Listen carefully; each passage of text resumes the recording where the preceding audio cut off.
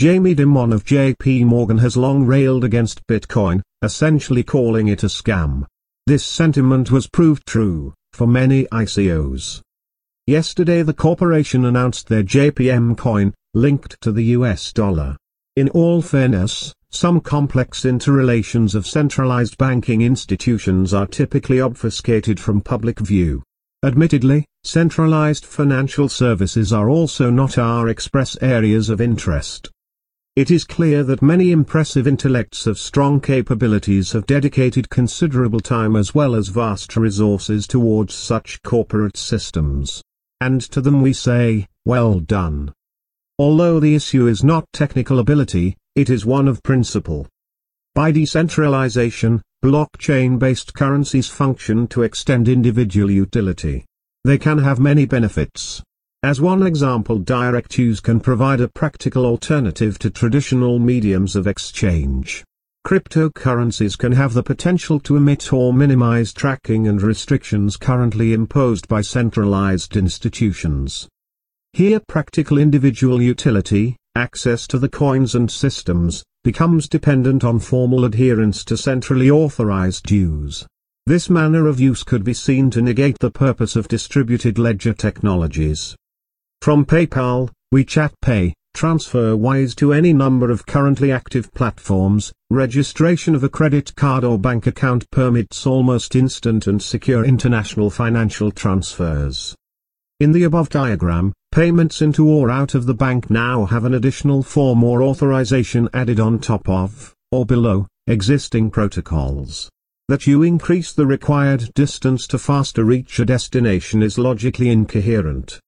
Precedence for the JPM coin should be neither justified by enhanced speed or security in transfer. The company states, on the page with the diagram, that they presently have a $2.6 trillion portfolio. When viewed together it is clear that without DLT, existing levels of trusted exchange are already robust. Enhancement of control. Centrally backed or equivalently linked cryptocurrencies can tout a freedom from volatility. However, this statement could hold similar validity as mortgage-backed securities being unshakable because property prices always go up. Following the mass adoption of products like JPM coin to a logical conclusion may compare to having the once partial privacy of paper money, cash, turned into centralized institutions' digital tracking of all financial activity. As a thought experiment, let's imagine a dystopian future where all forms of exchange have been digitized and done so only by centralized institutions.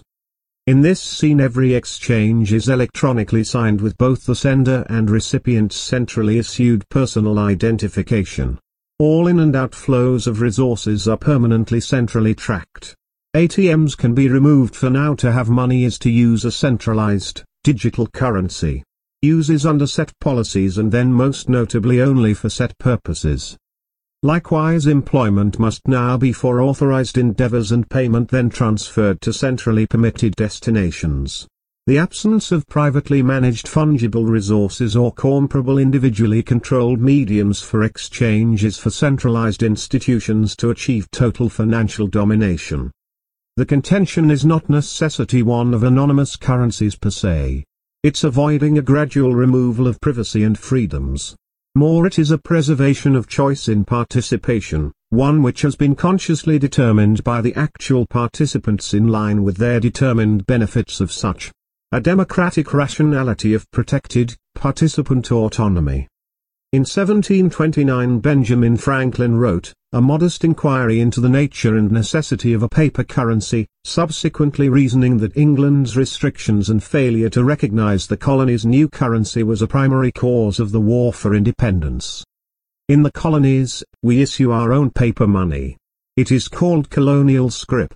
We issue it in proper proportion to make the goods and pass easily from the producers to the consumers. In this manner, creating ourselves our own paper money, we control its purchasing power and we have no interest to pay to no one.